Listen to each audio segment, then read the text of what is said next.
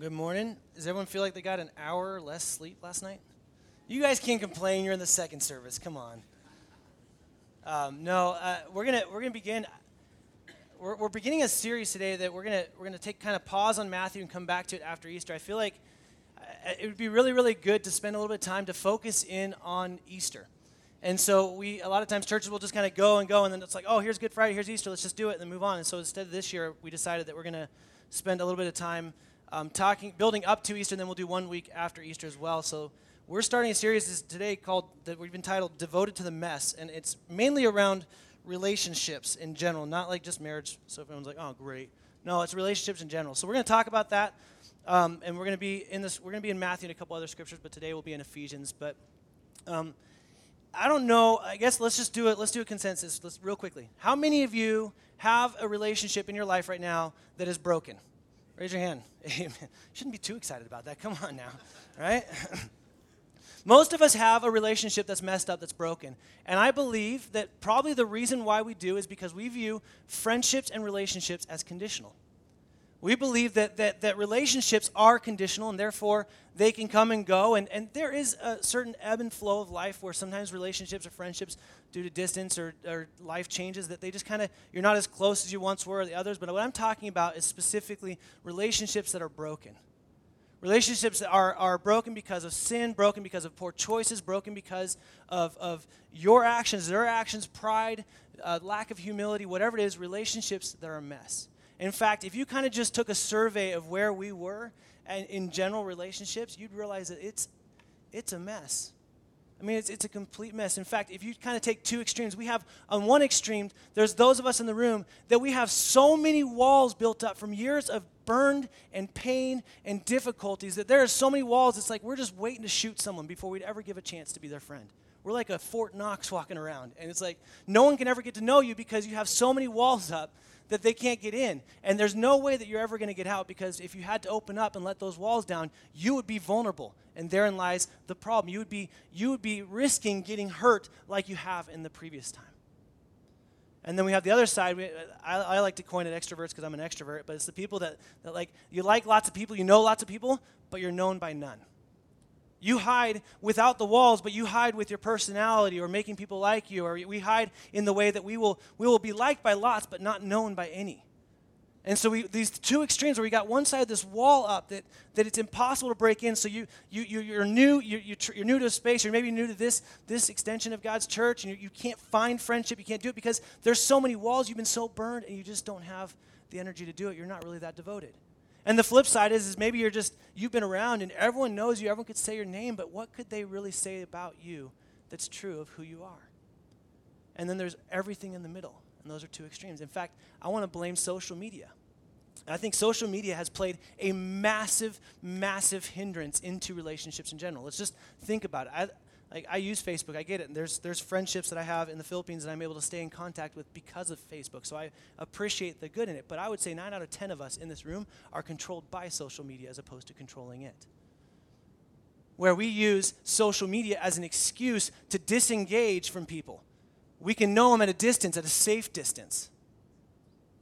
In fact, it's weird. I was doing some research on Facebook to try and figure out, I don't like that they use the word friend and unfriend. Have you ever thought of that?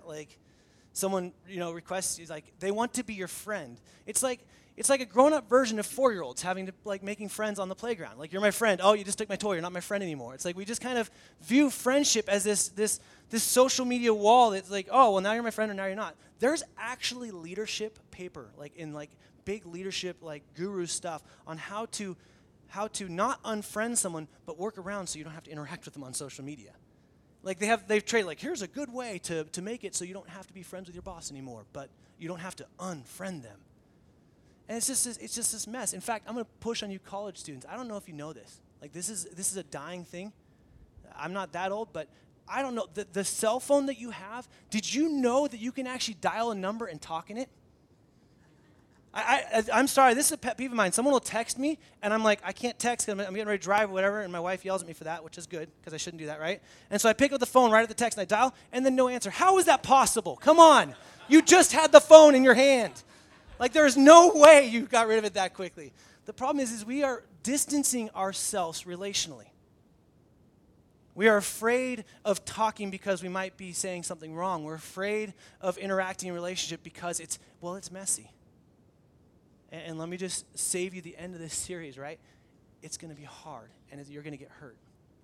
And people will take advantage of you, and you'll be burned. But let me just say it this way. I had a friend say this. It was so good, and they were talking specifically, I don't remember how the context, but she said it this way. She said, don't put a history on something that doesn't belong to it. And a lot of us are putting histories of poor friendships on new friends. Or you're putting histories of poor church experiences on this church. Don't put a history that doesn't belong there. And so what the point of this series is, the hope of this series is that at the end, we would know differently what it means to be a little bit more devoted to relationship. And I want to pause for a second because I feel like it's worth saying this, and please hear me on this. Some of you do this so well. You do such a good job of this. I have seen it over and over again. We've had some ridiculously hard things happen in this community. I have seen you guys pour out love in ways that make no sense to this world. We had the fire in the Philippines in Parola, and we just found out about it, and Jess had the idea, hey, we should send some money to help them because Parola's not in Navotas, but it's an area where William and Mercy have been doing Bible studies, and they have about 18 families that do this, and this fire started, and it decimated the entire community, not just these 18. And we're like, we should do something. And so we just kind of put it up on Facebook to see what happened. And like over $3,800 came in to send to them. And so I've seen you guys engage in this in a beautiful and real and authentic way across the board. But my assumption is every single one of us have a step further to go in this. We have a next step. And so what we're going to do is we're going to look at the relationships in general of how we, when I say we, we'll talk about that today, but how we relate to the world, how we relate to each other, and how we relate with Jesus Christ, and then ultimately how that plays out in marriage the week after Easter. And so we're going to work through this all the way through, but to do that, we have to get some ground rules. And at first this is going to be hard because this is why we called it Devoted to the Mess, because, well, let's be honest, relationships are really messy. You overread, you underread someone, you offend someone with the past you didn't even know you offended, and then they're mad at you, and then they offend you, and then you don't even know what you're fighting about anymore, but you just don't like each other, so you unfriend each other on Facebook, and it creates this mess. And it's just over and over and over again. And so my hope is that when we get done with this, that you would be a little bit more devoted to the mess, ultimately because Jesus was devoted to this mess and to you. In fact, I think we take the church so lightly when we forget that God sent Jesus Christ to die for the church. He takes it very, very seriously. And so we're gonna dive in, and so what we're gonna do is I'm gonna define how we're gonna talk about we and theys and others so that it's a simple conversation going forward. So out of Ephesians 2, I'm just gonna read from you real quickly here. If we can define how we're going to engage in this, then we obviously have to believe that the Bible has something to say about what we do with other relationships. So we're going to look at Ephesians 2, and the Apostle Paul is such a great section of Scripture, and I'm not going to do it justice because there's so much more than this that we have time for today. But in verse 17 is where we're going to pick up, and the Apostle Paul has just talked about how there's this oneness in Christ, and there was no law that came beforehand, or that made them right. And so he's basically saying, look, now Gentiles and Jews, he's laying this line out where he says these two are now one because of what Jesus has done. And so verse 17 picks up and says, and the he here is Jesus, came and preached peace to you who are far off and peace to those who are near. For through him we both have access in one spirit to the Father. I'm going to pause right there. I want to talk about near and far real quickly. This was something that was, like when Jesus was explaining this, every single Jewish person, Paul was explaining this, every single Jewish person, including Paul, understood the Davidic covenant and the Abrahamic covenant. They knew that the Messiah was coming. They had this understanding as Jewish people that the Messiah was coming, and we are a part of God's kingdom because of our birthright through Abraham, right? Abraham, many sons. We are one of those. That song, remember it? No? Okay. Anyways, that was a little dance for you. That was free. So out of that, they have this understanding that they were there. But what ended up happening, what Jesus kind of unfolds right before this, is he's essentially saying that religiously working out or trying to get to God is a separate from the relationship is actually hostile towards God. Meaning that you can't work out yourself. You can't work it out apart from the relationship of Christ. And what he's proving is that everything that was done ahead of time is good and beautiful, but it's all been culminating and pointing to the need of a Savior, the need of the Messiah. And even all the Jews knew that. They knew the Messiah was coming. And so he's saying, if you are working it out, you're trying to get there, and you're doing it apart from relationship with God, you're actually hostile to the very thing God is doing. And so he says, what Jesus did is he brought peace. He brought peace to those who are far and near. Now, far in this day and age, what they're talking about here are Gentiles.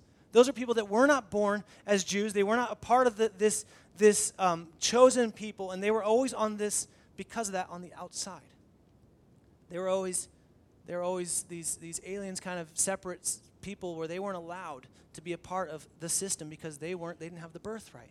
And those who are near are the Jews, and they were the people that had known all of these things. They'd raised in it. They knew the Messiah was coming. They had all these understandings of the commandments, and they'd heard the whole old scriptures, and they'd heard all the Old Testament and all that other stuff, and they understood it. How that translates to us today, those who are near are kind of like I would say the people that grew up in the church.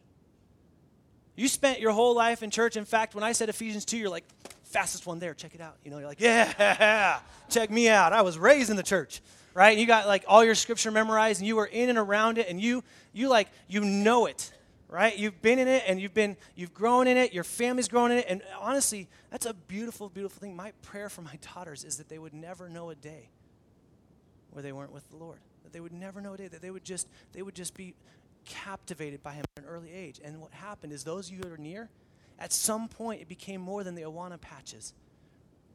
And God came in, and He saturated your heart and said, no, it's a relationship. And so He took all of that beautiful thing that He was doing with His Word and all that training and all that understanding He had, and He captured your heart and brought you into this beautiful relationship. And those who are far, those of you, you don't have any history in the church. In fact, you have little to no history in the church. Maybe some of you are here today like, I still don't know if I believe in the church.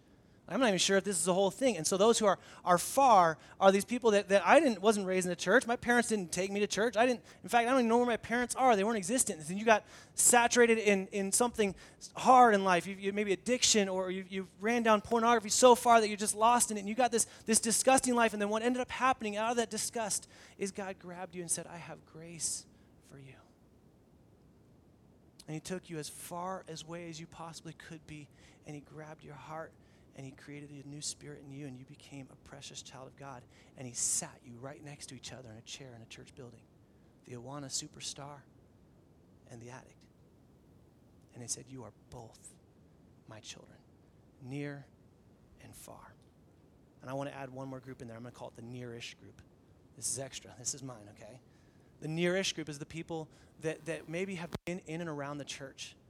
The church planting organizations today call them de-church, people that have spent time around the church so long, but they got so offended by her and so beat up by her that they ran. At some point, they're like, I can't uphold its standards. This is ridiculous. This is too hard. And they just flat out bailed. And they ran away from it. Like, forget this. I keep falling short. I'm trying too hard. And then somewhere along the way, Jesus loved you enough to let you go to that end of that, and He rescued you from that, from trying to be good all the time, and said, I am enough. And there's so many other versions of that story. That's what's so beautiful, is that you could not get the same story for any one individual.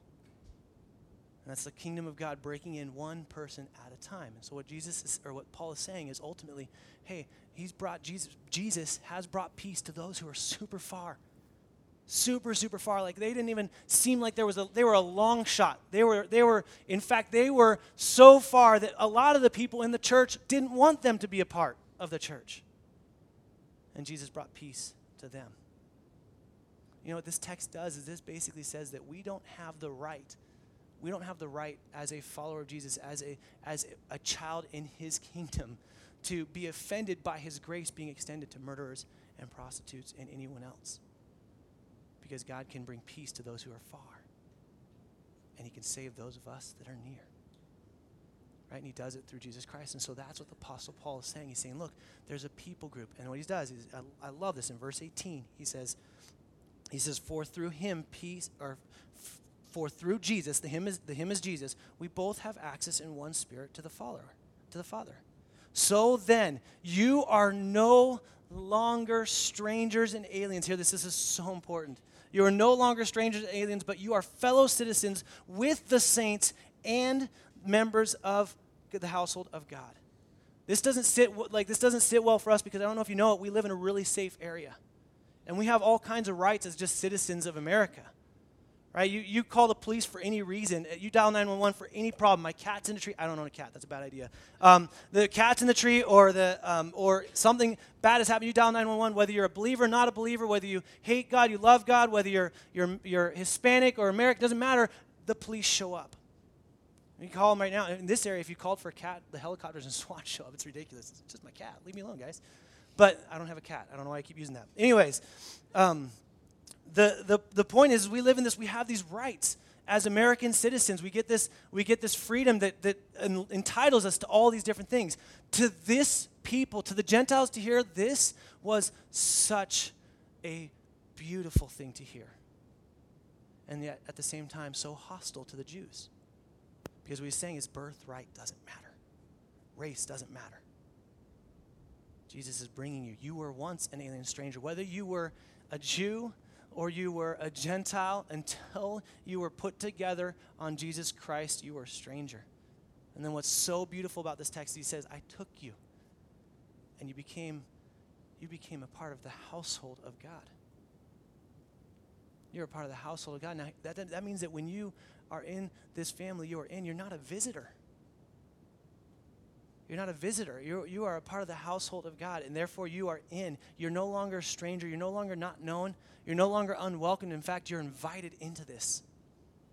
And so he says, I took those of you that were strangers, and I made you one. You became one. And then he goes on. In verse 20, it says, built on the foundation of the apostles and the prophets. Apostles and the prophets, there's a lot there, and to go into scholastic, essentially it's the people of God teaching the word of God. It's the reason why we're in a text today is because I don't have any authority other than the scriptures.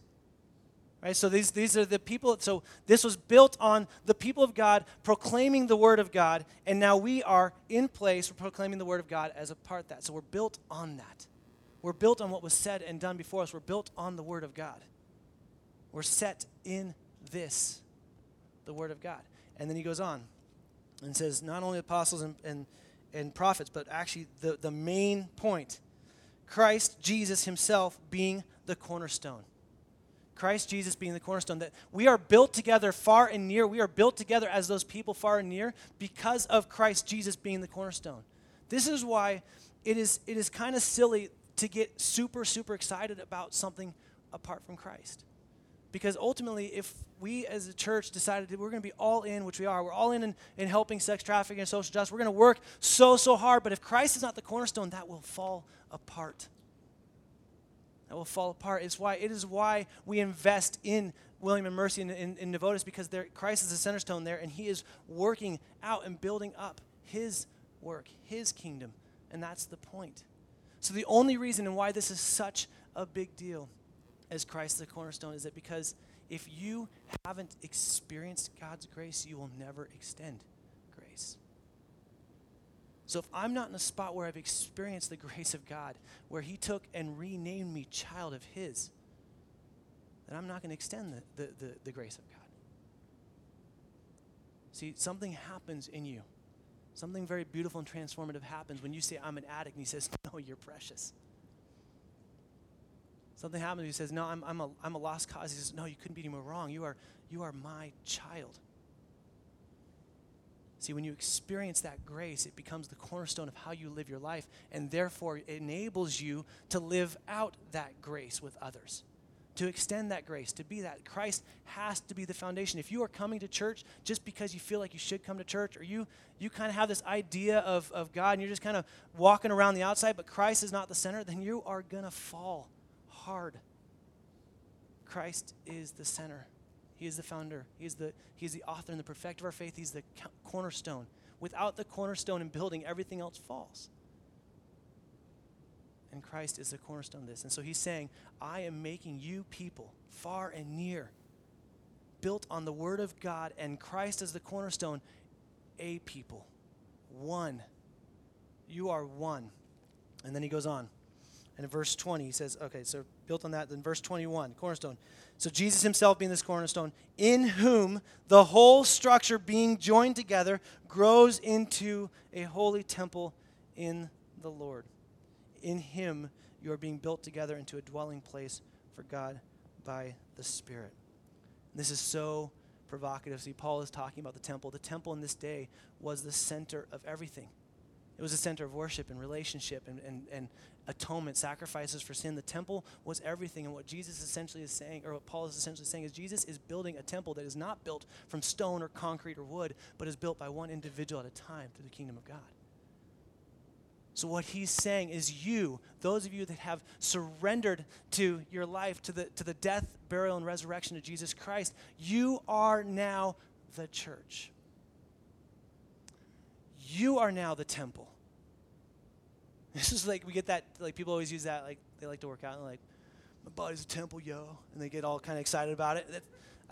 It's good to work out. I'm not making fun of that. Obviously, I could do more of it. But the point is that's truly what's happening. The way that you as an individual, you were created by God, and as a follower of Jesus, you are his temple. In fact, he is delighted.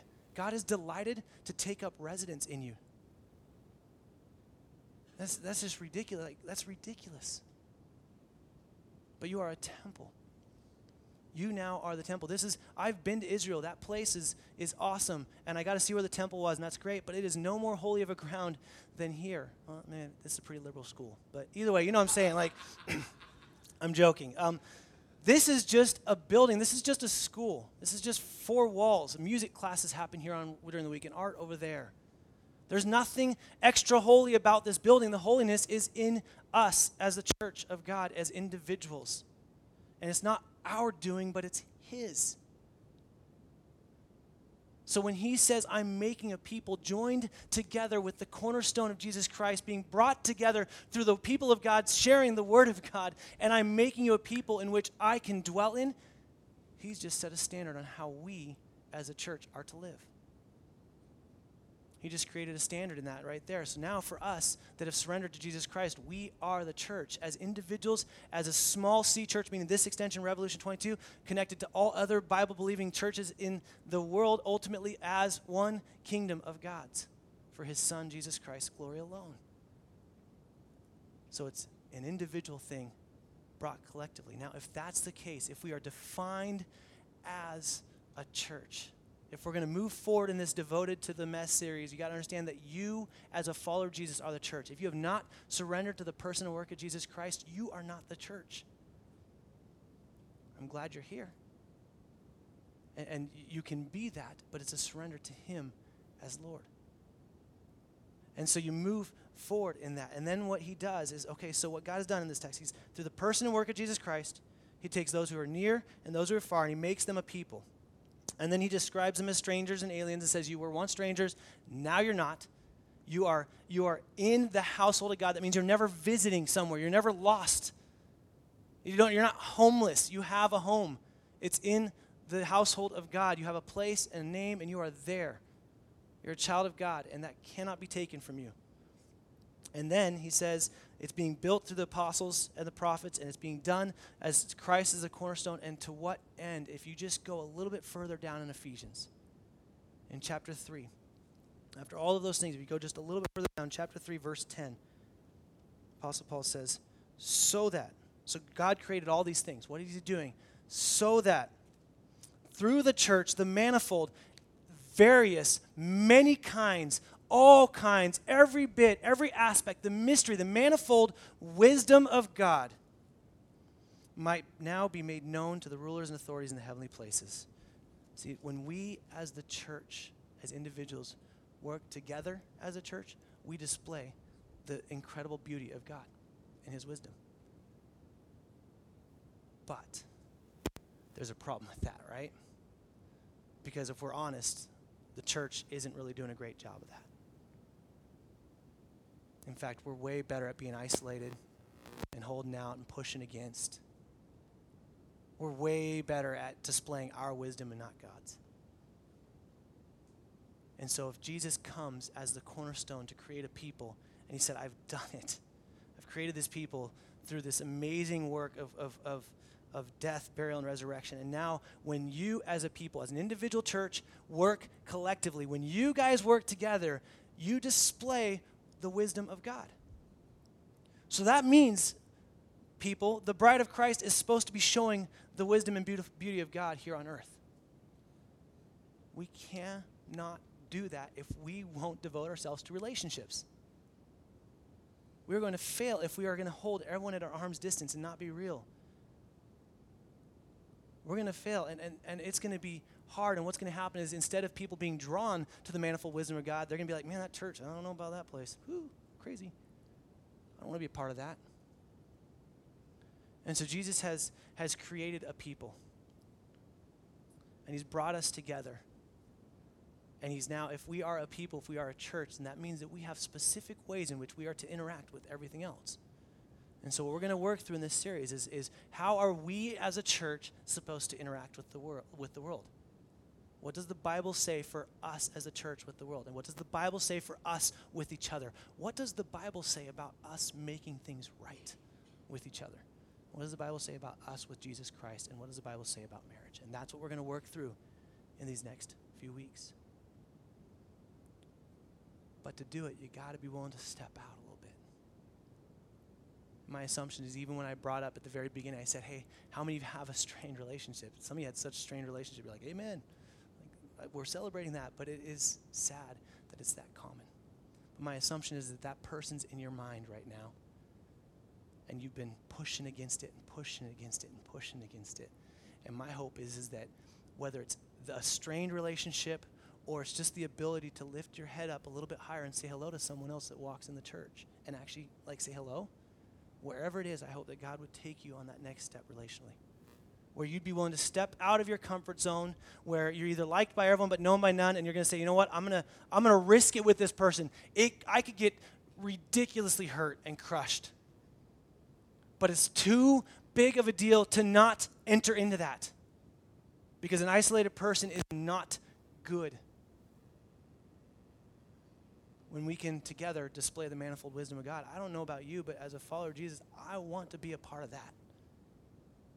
I don't want to just walk flippantly by myself and hope that maybe you can see some aspect of God, which as the Spirit of God is living in me, you should be able to. I want people to experience the whole grandness and beauty and wisdom of God, which takes us together. So if you're Fort Knox, maybe you just take down the first layer of the wall. Maybe just give God, a chance to, knock out a brick here or there.